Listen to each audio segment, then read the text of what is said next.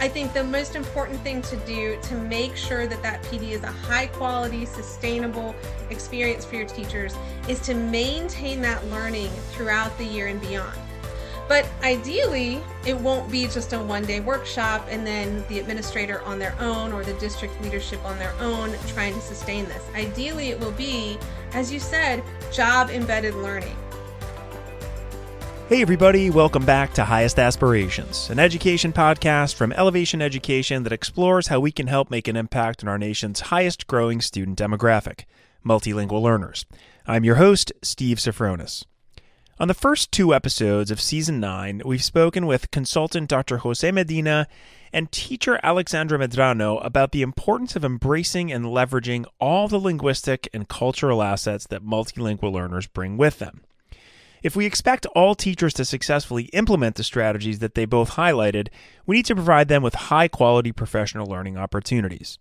So in this episode, we caught up with our friend Letitia Trower to talk about how we can incorporate much-needed professional development into existing educational systems.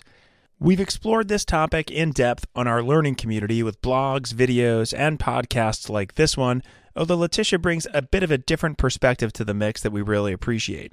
As always, you can find those resources and many others on our EL community. Just go to elevationeducation.com and click on the resources button in the top right of the screen. Meanwhile, here are some of the questions that we'll tackle in this episode of Highest Aspirations. What are some positive outcomes from the uptick in virtual professional development that came out of the pandemic? How can administrators roll out professional development in a way that is both sustainable and sustained? In what ways can educators take an asset-based approach in how they speak about their students, specifically multilingual learners? We discuss these questions and much more with Letitia Trower. Letitia has been passionate about language her entire life.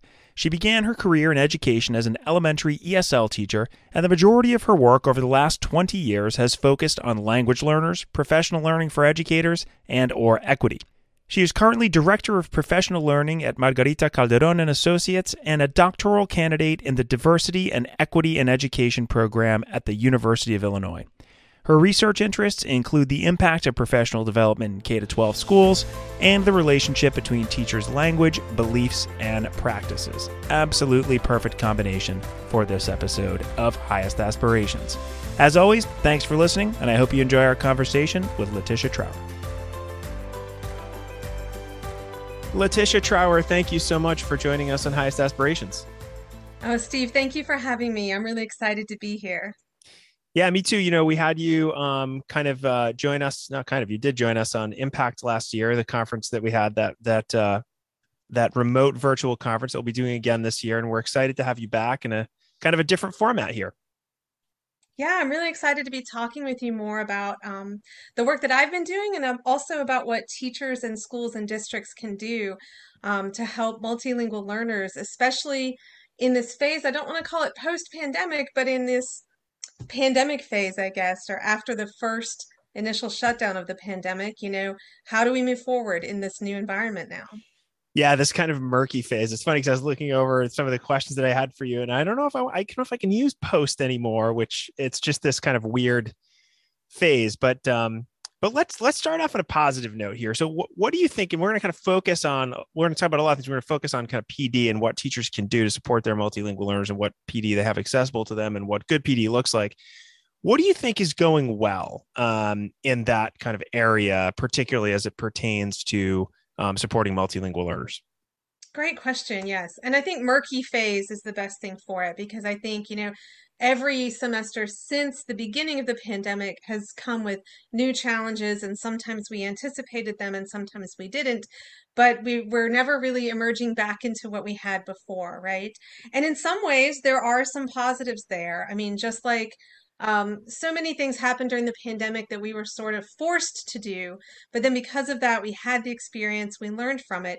So one thing that I do think is going very well for teachers of multilingual learners right now is that virtual PD is much more available than it was in the past, whether that is something that is free that a teacher has found on their own, or whether that is something that your school or district has purchased and brought in. but there is a lot more virtual PD available to teachers of multilingual learners right now. Another thing is that I think we've learned to be more flexible and more agile, again, because we had to be, right? Hmm. Especially in the beginning or in that first semester after the pandemic started, when we had some students in school, some students at home, some students going back and forth depending on the COVID situation. We really had to be flexible and agile, and that wasn't necessarily a pleasant experience, but we've all learned from it. And so now I think a lot of teachers and also a lot of school systems, schools, and districts are prepared to be more flexible and more agile. Another thing that I think is a really positive note is that a lot of students' families and students' educators are much more engaged with each other. Yep. Again, that came out of what we had to do when schools had to, physical schools had to shut down. School had to move to remote learning one way or the other.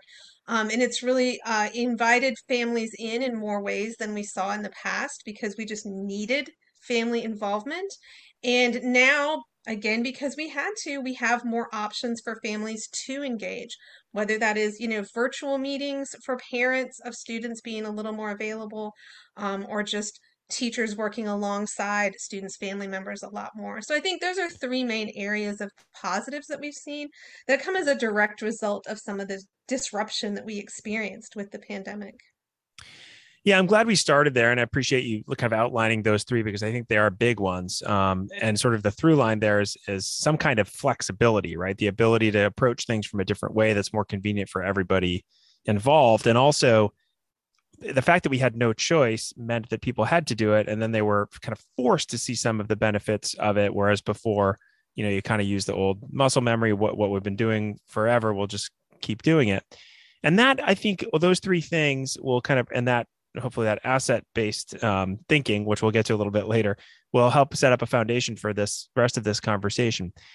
With all of those improvements, or at least kind of beginnings, right, of maybe some more permanent changes, what are still some areas that we need to improve in PD as it's related to supporting multilingual learners and the teachers that serve them? Great question, Steve. Thank you. Unfortunately, a lot of the improvement that I'd still like to see in schools is the same as before the pandemic. Some of these areas have been exacerbated by the pandemic. Others maybe we've made a little improvement on, but really the areas where we need improvement are the same as they always have been. Number one, I'm going to say our students need more opportunities to speak. So if we think about math, if I told you that I had a math teacher that was going to go into a classroom and do math in front of students and talk about math to students, but the students were not going to do math themselves, we would all agree that that would not be the best way to teach students how to do math, and that they would learn something, but they wouldn't learn as much, excuse me, but they wouldn't learn as much as they should. Mm-hmm. Well, the same can be said of language, especially for our multilingual learners or any student that is still developing their language, right? If the teacher comes in and is doing all of the talking and is using all of the vocabulary and is using all of the academic language structures, but students don't have opportunities to use that language in the classroom with that key vocabulary, with that academic sentence structure as much, then they're not going to learn as much. So we need to think about it like math, right? The teacher needs to do some, and then the students need to practice, practice, practice. And we've seen this come out in several schools and districts that I'm working with. I was actually just talking with a district recently that had someone come in and do an audit, and one of their biggest findings was students do not have very many opportunities to speak during the school day. And when we think about students at school, even if they are talking, they're typically talking to their friends at lunch or in between classes. They're not really using that academic vocabulary, those academic varieties of English that we want our students using. So that's going to be the number one thing that I'd love to see improve in schools. But we can also think about it. I like to break things down according to the domains of language, right? So you can listen, you can speak, you can read, and you can write. And I'm going to talk about some things that teachers can do to improve instruction and improve achievement for multilingual learners, broken down according to those four. So first, listening. Listen to your students, right? And this means listen to what they're telling you, but also listen to what they bring to the table. So Hmm. you already mentioned an asset-based philosophy versus a deficit-based philosophy. And we can see this already in some of the terminology that we're using lately. You know, the new popular term is multilingual learners. And immediately prior to that, the most used term was English learners. So when we say English learners, we're focusing maybe on what was seen as most important because it's what we need to help the students attain or acquire. But we're also focusing on what they lack, right? They are English learners. They don't know English. Multilingual learners focuses on what they have. Hmm. Not only are they needing to learn English, but they already speak at least one, maybe more than one other language. So that's one way that we can think about listening to our students, right? Notice what they bring to the table, not just what they're lacking. And this goes beyond our multilingual students as well. If you have students who speak a certain variety of English that maybe is not as valued in the classroom or in the workforce beyond, um, instead of thinking about what they lack, oh, well, that student can't speak or doesn't know a more standard variety of English. Instead, think about the fact that they come to school already speaking a language variety, they have that background, they're fluent in it, and let's add on to it, right? So, the same way that we want our students speaking Spanish, if that's what they speak at home, we want to add English to it. For our English speaking students who don't speak another language, we really need to be thinking about them the same way, right? They speak a certain variety of English, or we can call it social English sometimes. They still need that in their lives, and we're going to add on a more standard variety of English to that we want them to learn. So that's listening. Next, I would say speaking, and that's what we talked about a little bit already, right? How do you talk about your students? How do you refer to them? And I know we'll dig into this more deeply in a few minutes, but when you talk about your students, do you call them those students? Do you say I have the low group? Hmm. What are you saying? What are you communicating? And how does that impact you as the teacher? How does that impact your expectations for those students? And we know from research that a teacher's expectations can have a direct impact on student achievement, right? So instead of categorizing students according to what they can't do, or maybe we should even say can't yet do, think instead about what they can do, what they're working to do, what they're learning. Moving into reading, one of the things I'd really like to see change in schools, I would like to see more teachers working on language development for students. You know, right now in the professional learning experiences that I lead for teachers, a lot of times we see the ESL teacher or the ESOL teacher or the bilingual instructional coach show up to these professional learning experiences. And it's a little bit of preaching to the choir. Right, right. Where do multilingual students spend most of their day? They're with a content teacher, they're with a classroom teacher. Those are the teachers that we really want to come and learn more about how to support language development. And so within that, I would say reading, if you're a math teacher, read your math textbook, read what students will read. If you're a science teacher, read what a scientist or science textbook, what they write, and then just notice the language, right? You don't need to be a linguist or even a grammar lover to notice things like, well, we use a lot of sequential words, words that indicate sequence. Oh, we use past tense a lot. Oh, instead of saying the vase or I broke the vase, it says the vase was broken. Hmm. These are just little things that you can notice when you read how your content area is written. And those are the things you can introduce to your students. And then finally, with writing, I would love to see content teachers and classroom teachers, all content areas, writing exemplars to give to their students. This can be a sentence frame that they fill in. So letting your students know when you're comparing two things, here's a sentence frame you can use. I noticed that blank is bigger than blank. Or it could be something bigger, right? You could provide them with a model text that they can emulate when they write, or even a list of key vocabulary words that they can be using in their language when they speak or when they write. Not only content specific words, but also the words that they need to engage in academic conversations. It could be something like accountable talk, right? I agree with what you said. However, I would like to add. that kind of language can be provided to students as well. So those are some things that I would like to see improve in our schools for our multilingual learners. Great. Thanks for outlining all that. And like what I heard a lot of is, valuing and understanding the language repertoires that all of our students bring and understanding it, and also understanding what it is that they are taking in, or that what they're trying to take in via textbooks, or, what the teacher is putting out there, et cetera. So a lot of it's just sort of understanding what they bring and understanding what you're putting out, and where some before you talk about disconnects, where the advantages are and the assets are, but then understanding and kind of auditing for where those disconnects are.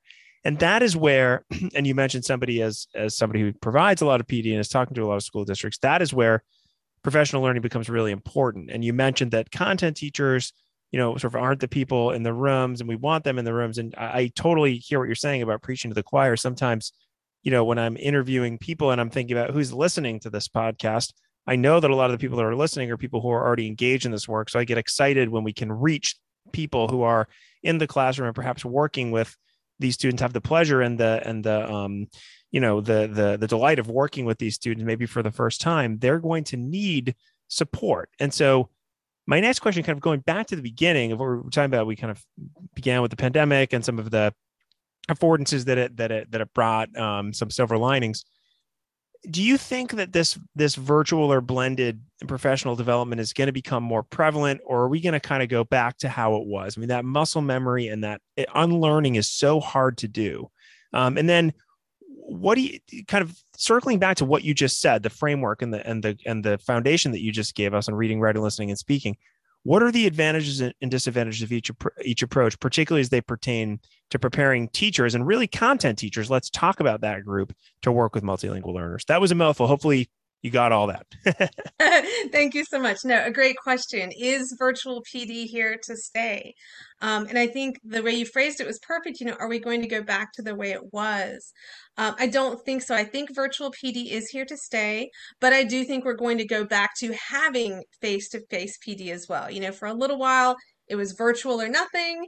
And now I'm seeing more and more schools and districts being comfortable bringing people in for face-to-face. However, just like businesses in every industry who were forced to try something new, which was remote work during the beginning of the pandemic, as a result of being forced to experience that, they then were able to see the benefits of it. I think that's going to apply here as well, since we were all forced to do either virtual PD or no PD for a certain period of time. That really allowed a lot of schools and districts to see the benefits of it. So I do think it's going to stick around and will be more common than it was pre-pandemic. But very important question that I also heard you ask was, what are the pros and cons of each one, right? Well, like I said, virtual or blended PD is definitely here to stay. And let me talk about some of the reasons, some of the benefits that we saw from that, right? One is cost. So if I want to bring somebody into my district to do PD, I can't really bring them in just for a 1 hour PD, right? It's going to have to be at least a whole day. But if I want to do just 1 hour, and maybe that's all I want to pay for, all I can pay for, I can do a 1 hour virtual PD for my teachers, right? Mm-hmm. Um, Even if it is a whole day, I'm not paying for travel for the consultant to come out. So the cost is usually a lot lower. If you can compare, the same PD face to face versus virtual, it's usually going to be a lot cheaper in terms of cost. Scheduling is also going to be a benefit to virtual PD. Right now, in the work that I'm doing, we have a model with Margarita Calderon and Associates. We're offering a year-long PD that we're advertising as a sub-free model. So the current challenge that a lot of schools and districts are facing is a lack of coverage if teachers are out of the classroom, right? So we're back in the classroom, we've got students back in schools, but we're facing this huge sub shortage and teacher shortage. So it's really hard to provide PD on days when teachers should be or are scheduled to be in the classroom teaching. So if it's face to face, are you going to pay to bring somebody in just to do a couple hours after school? Are you going to be able to schedule all of your PD only on your teacher work days? Well, with a virtual, what you can do is schedule an hour before or after school, even for several days in a row, to maybe Hmm. cover the same amount of content that you might have gotten in a 1 day, full day PD had it been face to face. It's also a little more flexible, right? If you do need to make a change, it's really a lot more possible to make a change last minute with a virtual PD than with a face to face where you've got people scheduled to come out to your district. Another advantage is if you have anybody in your district that needs any accommodations, perhaps they're not quite feeling safe being in the building as often or any more often than they need to be, then virtual is a way to provide that accommodation. Or if you have somebody that just can't stay too late after school, maybe they have young children at home, Hmm. right? They can go home, be at home, but also be tuned into the PD. Now, in terms of the benefits of face to face, virtual learning is never going to be as good as face-to-face learning in terms of the experience itself. Part of this is attention, and I'm not even talking about misbehavior, right? We always have that one person that maybe does not agree with what you're doing or has not bought into the PD and maybe they're not going to pay attention. I'm not even talking about that, right? That's something that's going to happen here and there no matter how you're providing your PD. And the way to address it is something separate of choosing face to Sure. face or Sure. virtual. Yep. But, it's just not that easy to pay attention to a screen. Okay. So, like I said, it's not even misbehavior. I mean, have you ever been listening to a podcast that you're listening to because you wanted to, you chose to listen to it, and then you realize, wait, I wasn't really paying attention. Let me back it up. Yeah. Yeah. I know I do that all the time. I love that backup 30 seconds Right. button on my Right. podcast, right? Sometimes it even happens when I'm reading. But and of course, people's attention can wander no matter what's going on, but it's a lot more likely on a screen. And I know for me, if I have the opportunity to turn my camera off, if I have a lot on my plate, I'm going to be choosing to multitask. Sometimes I think I can do this and pay attention at the same time. But then sometimes I'll realize, oh, I wasn't listening. I Yeah. don't know what was happening. Yep. Or I'll realize I was listening, I just didn't get as much out of it. So face to face, it's also possible to check out accidentally or on purpose, but it's a lot less common, it's a lot harder. Another benefit of the face to face PD as a presenter is that I can get a lot more richer and more immediate feedback from my audience. So I can really eyeball the whole room a lot more easily than I can scroll through all those little faces on Zoom, right? I can watch for body language. I can see whether people are nodding or whether they're sort of, chatting with a friend, maybe indicating they didn't understand what I said. I can get that immediate feedback a lot more easily in a face-to-face experience. And then as a learner, if you're in a PD with me and we're face to face, you also are going to get a lot more out of it simply because I'm right there in front of you. I'm able to respond more immediately, answer questions here or there. It's just a lot faster and more richer communication between the facilitator and the learners in a face-to-face PD. So now that we've all been forced to do virtual PD and sort of see some of those benefits, I do think it's going to stick around. But also now that we're all back in school buildings, now that, we're past the stage where gatherings were not allowed like they were in the very beginning of the pandemic, Hmm. I do think we're going to continue to see face-to-face PD as well. And my hope is that going forward, each individual school or district or teacher is going to be able to choose the format that works best for them for that particular experience. Yeah, and I think that's the headline, right? Is being able to kind of choose what works for you both individually and having kind of a menu of sorts that you can choose from. And then of course, on a larger scale, different schools and different districts are going to have different needs and different phases that we've seen kind of within when people can be in school all the time and when they need to be out, et cetera. So we need to have kind of more contingency plans than we've ever had before. Um, so you just did a good job kind of outlining the affordances of both and kind of what they bring to the table. And again, kind of concluded with it depends on what the district needs.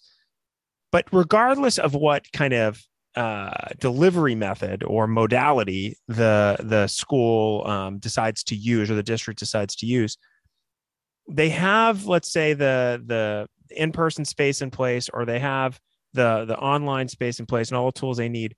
What else do school leaders and administrators need right now and let's stipulate that they have the tech stuff and they have the in-person stuff all set. But what do they need to implement high quality, sustainable, job embedded, everything that all the researchers shows, which is good for a high quality PD. What do they need to do all that for their teachers to best support their multilingual learners? Excellent question. And you said it right. It needs to be high quality, sustainable, and job embedded, and sustainable and sustained. These are some of the characteristics that I'd love to see. We all know that a one-shot PD, do a workshop for a full day and then we're done, is not going to have the same impact as that sustained learning. And yet, unfortunately, sometimes budgeting forces schools or districts to choose just the one day and no more. But more than that, I think it's a mindset, right? So we need to see administrators supporting the professional learning.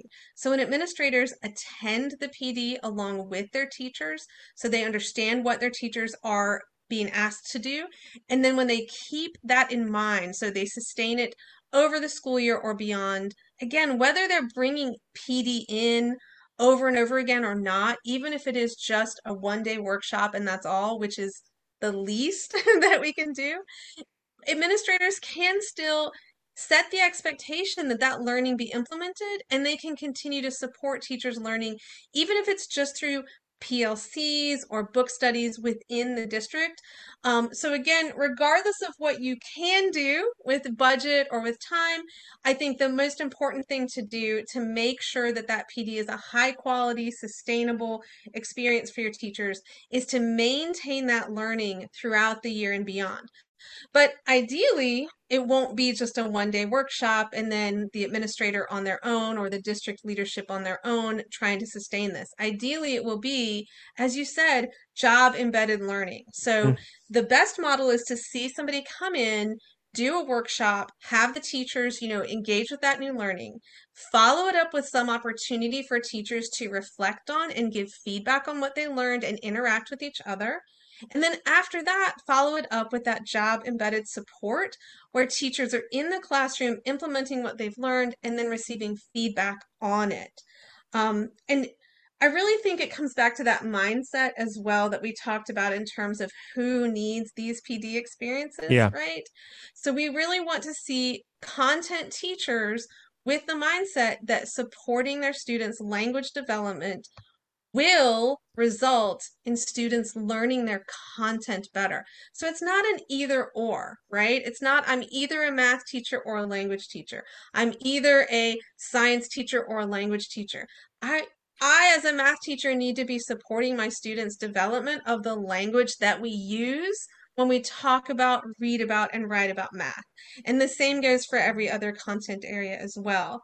Um, so I don't know if you've noticed, but I'm trying to go back to things that administrators or school or district leadership can do regardless of what the actual budget, the actual schedule, the actual program models look like, Yeah. right? So I'm Yeah. kind of taking it back to the mindset because then going from there, if you can add on to that, bringing in some experts or scheduling some coaching or, having the time for a lot of intensive work with your teachers, that's great. But it's really all going to start with that mindset of, what do I want my teachers to be doing? How am I going to support them with my mindset?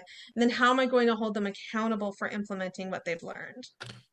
Yeah. So, like a bit of a follow up there. And I think one of the biggest challenges, at least for me as a teacher and what I've seen, is I've been to a lot of PD and I've given a lot of PD that I hope the PD that I was given was inspirational, but I can certainly think of PD sessions that I've been in. Well, I can think of ones that were just not good, a lot of those, but I can think of a few that were like really amazing. They inspired me. They made me think differently. I went back to my classroom. I thought about some different things to do. But the disconnect for me was that it, there wasn't a bridge to my own students. Like I wasn't able to really like make a complete connection over time with the students that I was serving that were in front of me. Have you seen that being successfully done, particularly as it pertains to like content teachers having some kind of professional development, professional learning, continuous experience where they're constantly going back to looking at their own students, their performance over time, their data, et cetera? Yeah, great question there as well. So first of all, I just want to affirm what you said. Absolutely. Any professional learning experience that a teacher is engaged with really needs to be applicable to their own classroom, their own students. And that connection should not only be there, but should be made clear and explicit to the teachers that are in that PD. So in terms of how to do that, ideally, teachers will be bringing with them their lesson plans or their texts that they teach from or their student work, right? And in the workshop itself, connecting what they're learning to that. We always like to see professional development that includes two things. One is interaction, right? We Hmm. don't like to do any type of professional development that involves the expert speaking to the teachers and that's it. Right. We always want to see the learners interacting among themselves. This is sort of just a bare minimum for good professional development. Exactly what we want our classes to look like, by the way, is talking to what you were talking about earlier in the episode. Exactly. Yeah. Well, we always try to practice what we preach and model for our teachers how we want them to be teaching as well. That's funny. That's actually one of my jokes that I make a lot of times is at the beginning of a PD, I will let people know this is going to be interactive because why would I stand up here and lecture you about how I don't want you to stand up and lecture your Yeah, yeah, students? exactly. Yeah. So the other sort of bare minimum for any good PD on any topic is that there needs to be application, right? So participants need an opportunity to apply what they've learned. And this looks like different things in different good workshops that I've attended, right? Sometimes it can be sort of a case study where the presenter will say, here's a student, here's what's happening, what do you think? How would you respond to this? And this is very useful if you have a mixed group or if you're doing some PD over the summer. So while teachers don't actually have their students in front of them, it still gives them that real life experience of thinking, how would I meet this student's needs? Another way is just, like I said, have teachers bring their lesson plans or instruct them, say, okay, I've taught you this method or these steps or this model, whatever it is. Now I want you to take a few minutes and create a lesson plan for your students or one activity for your students or notes on how to teach a text to your students based on what we've learned, so they actually have that experience in the classroom. But then you also talked about taking a little farther, right? Using student data over time. So if we see this really high quality PD, it's going to be sustained over time. It's Hmm. not going to be that one workshop. So again, we want to see teachers applying what they learned in a workshop, even if it's just a one-shot deal. They really need application, but ideally they're going to be in a sustained professional learning program of some type, and they're going to have that opportunity to take what they learned back to the classroom. In an ideal situation, they would actually have that coaching experience I described a few minutes ago, where they're in the classroom implementing what they learned, teaching students and then getting feedback on how that went. But with or without that, they should also be coming back to sort of the next workshop experience and saying, here's what happened, sharing the results with the presenter, with other teachers, and then sort of workshopping from there, right? So we'd like to see these professional learning communities where teachers share successes. I tried it, here's what happened, here's why I think it worked so well as helping each other troubleshoot any challenges or problems that they had. Right. Yeah, thanks for indulging me with that. That was kind of a follow-up question. I think it's really important to think about and just think about the spaces where I saw opportunities for improvement. I'm sure others do as well. I want to shift gears a little bit to talk about something that I know that you feel very strongly about. You've done a lot of work around the language that teachers use to describe their students. You alluded to that earlier, and you said we'd talk about it a little more, and we're going to. Some of that language can be harmful without at times teachers knowing it. So give us some examples of that language that educators should avoid, and how can we change it to be kind of more asset based? You talked about the example of English learner versus multilingual learner. What are some other ways that we can kind of approach that topic? Absolutely. So I'm actually going to shift the question a little bit because I actually don't want to have a list of terms that teachers should avoid. Instead, I'd like to encourage teachers to think about how the language they use might impact students or themselves. So I'll talk about some examples, but it actually goes a little bit farther than just avoiding certain terms. And it really is going to come back to just being a little more mindful and a Hmm. little more intentional when we describe our students. Great. I like that Um, better. I like that approach better. Go for it. Absolutely. Yeah. So first of all, I mentioned a couple earlier, right? Like talking about those kids, or talking about the low kids, or using words like can't, right? He can't do this type of math. She can't speak English, things like that. So first of all, I think one of the things that's easiest to see is if your students hear you using that type of language to describe them, how will they think about themselves, right? And we certainly don't want our students to show up to school believing that they can't do anything, right? Just as teachers, that's sort of our job is to say, absolutely, you can. You are going to learn it. I'm going to help you learn it, and we're going to get there whatever it is that we're teaching. So that's the first thing. Think about how your language might impact your students if they hear it. But that's not the only reason that it's important to have a more asset-based rather than deficit-based approach in your language, because the language that you use can also express and also reinforce your expectations of your students. Hmm. So even if your students never heard you saying things like, oh, that student can't read, that student can't speak English, that student can't behave. You yourself, by using that language, are still perpetuating some of these deficit-based ideas, some of these limiting ideas about our students. So I really encourage everyone, take even the most extreme example where you think there's no way I could change this language, and then try it. Come up with an asset-based version of it instead and see how it paints a different picture. So if you have a student, let's say a student who can't read on grade level. We'll start there, right? We'll start with this deficit-based language. So I'm going to sort of play devil's advocate a little. As a teacher, I might say, well, I don't want to sugarcoat that. I don't want to dance around that because that's an important fact about this student that tells me what I as a teacher need to do, right? And then I would come back and I would say, well, then let's focus on that instead. Let's say that that student is working on reading on grade level. Okay, so we haven't sugarcoated it, right? It's not a euphemism. We're not saying the same thing but making it sound better. We've actually shifted from a statement about right now, right? The student can't do anything, which is only relevant right now, right? Hmm. Because as a teacher, we're interested in where are we going and how are we going to get there. So when we shift from saying the student can't read on grade level to this student is working on reading on grade level, we're focused on what we're doing, right? And that's going to be a true statement over a longer period of time because can't is very absolute, right? And between can't read on grade level and can read on grade level, there's a lot of gray area, right? There's a lot of places where a student can be with their reading ability that's not exactly, well, they can't do it at all, but it's also not they are absolutely meeting grade level standards or expectations for reading. So by saying the student is working on reading on grade level, we're being more accurate. So that's my devil's advocate and then my response to the devil's advocate. I did use the example of can't read because I think that applies in a lot of contexts. But of course, when we're talking specifically about multilingual learners, a lot of times it's can't speak English, right? And I would say the same thing would apply. Rather than can't speak English and can speak English, let's focus on that journey. Let's say the student is working on speaking English.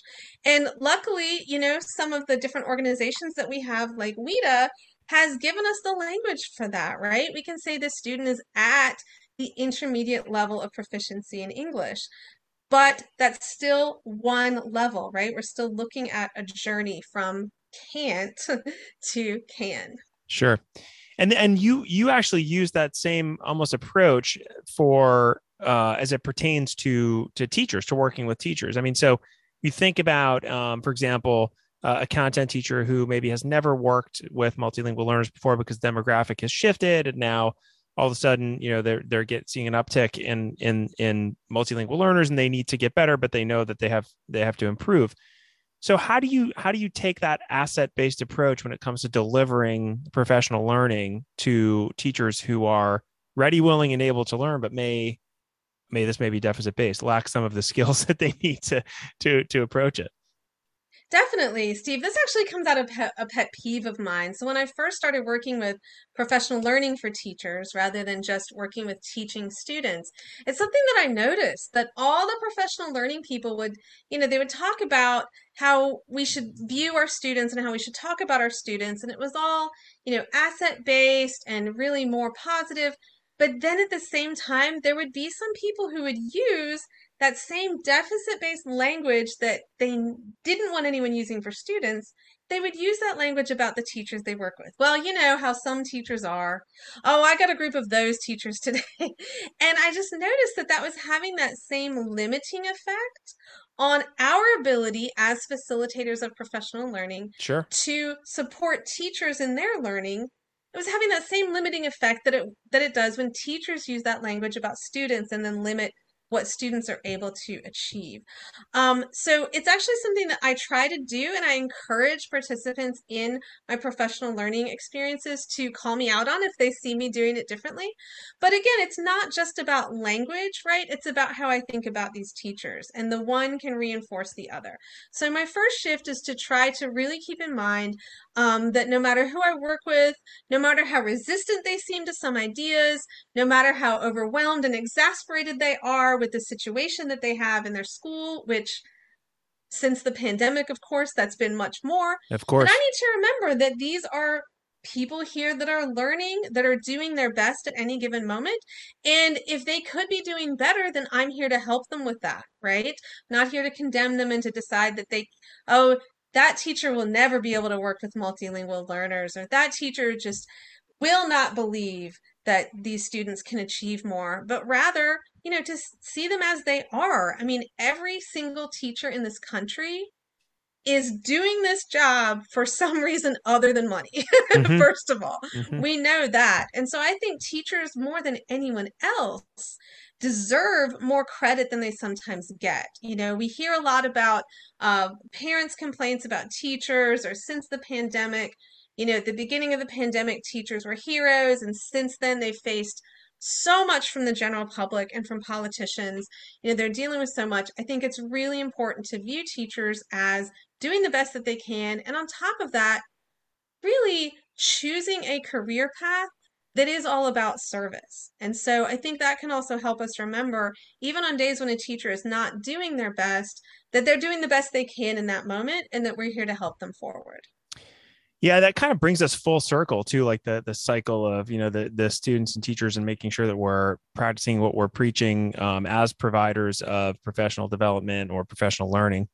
And that's as we kind of wrap up here, that's probably a good note to end kind of the bulk of the conversation on. But I have two more questions for you that I ask everyone, and they're important questions. The first one is so that we can have this kind of library of books, and we just sent out our summer reading list. So this is an apropos question. They all come from guests' recommendations. So I'm going to ask you the same question I ask everybody, and that is there a book or other resource that's kind of influenced you, either personally or professionally, that you'd like to share with listeners?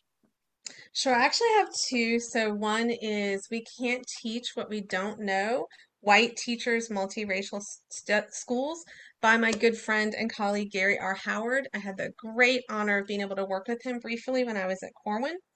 And this book is one of the ones that really helped me see my own racial privilege, and also dig in a little bit more to my racial identity and how that impacts the students and the teachers that I work with. So I would greatly suggest this. I know there's been a lot of anti-racism books that got really popular, especially after the summer of George Floyd. This one is a little bit older, but it's one of my favorites. It's also not too long. Great. And then the other one that I'd like to suggest is High Expectations Teaching by John Saphir. Um, this book really surprised me with how much I learned from it, including the history of the IQ test in the United States. Oh yeah. But also, it really digs in a lot to how much having high expectations and believing in our students can impact their achievement. Yeah, something we addressed today with both teachers and students. That's great. Those are two books that have not been recommended, which is always great when they're new ones. So thank you. Um, Last question, Letitia, and this is an important one. We just kind of scraped the surface of the work that you're doing, and certainly there's lots of folks that enjoy reading and exploring topics in different ways other than listening. So how can people learn more about the work that you're doing? Oh, thank you, Steve. That's a great question. So I am on Twitter, but I do tweet about a variety of things, including my personal life. So you can find a mix of professional takes and also just what my cat is up to. Just at Letitia Intriguing. Trower. Yeah, so on Twitter, it's just at Letitia Trower. You can also read my bio and see a little bit more about the work that I do with professional learning on the website for Dr. Margarita Calderon and Associates, which is excell.com. And I'll spell it out. It's EXC-ELL.com. So there you can see just a list of the professional development offerings that we offer through that organization, as well as, like I said, my bio. There actually happen to be a lot of free resources for teachers on that website as well. Great. And we will link to all of that information both on the show notes and on the blog post that will come out with this episode as well. And with that, Letitia, it's been a pleasure chatting with you as usual. I'm glad we finally made it happen, and let's continue collaborating. Thanks so much, Steve. Thanks for listening to Highest Aspirations. If you liked our show, please be sure to join the ELL community at elevationeducation.com/ELL community, where you'll find all the episodes of Highest Aspirations and other resources to help educators maximize the impact on their English language learners. Also, let us know how we're doing by writing a review on iTunes or wherever you listen to your podcasts.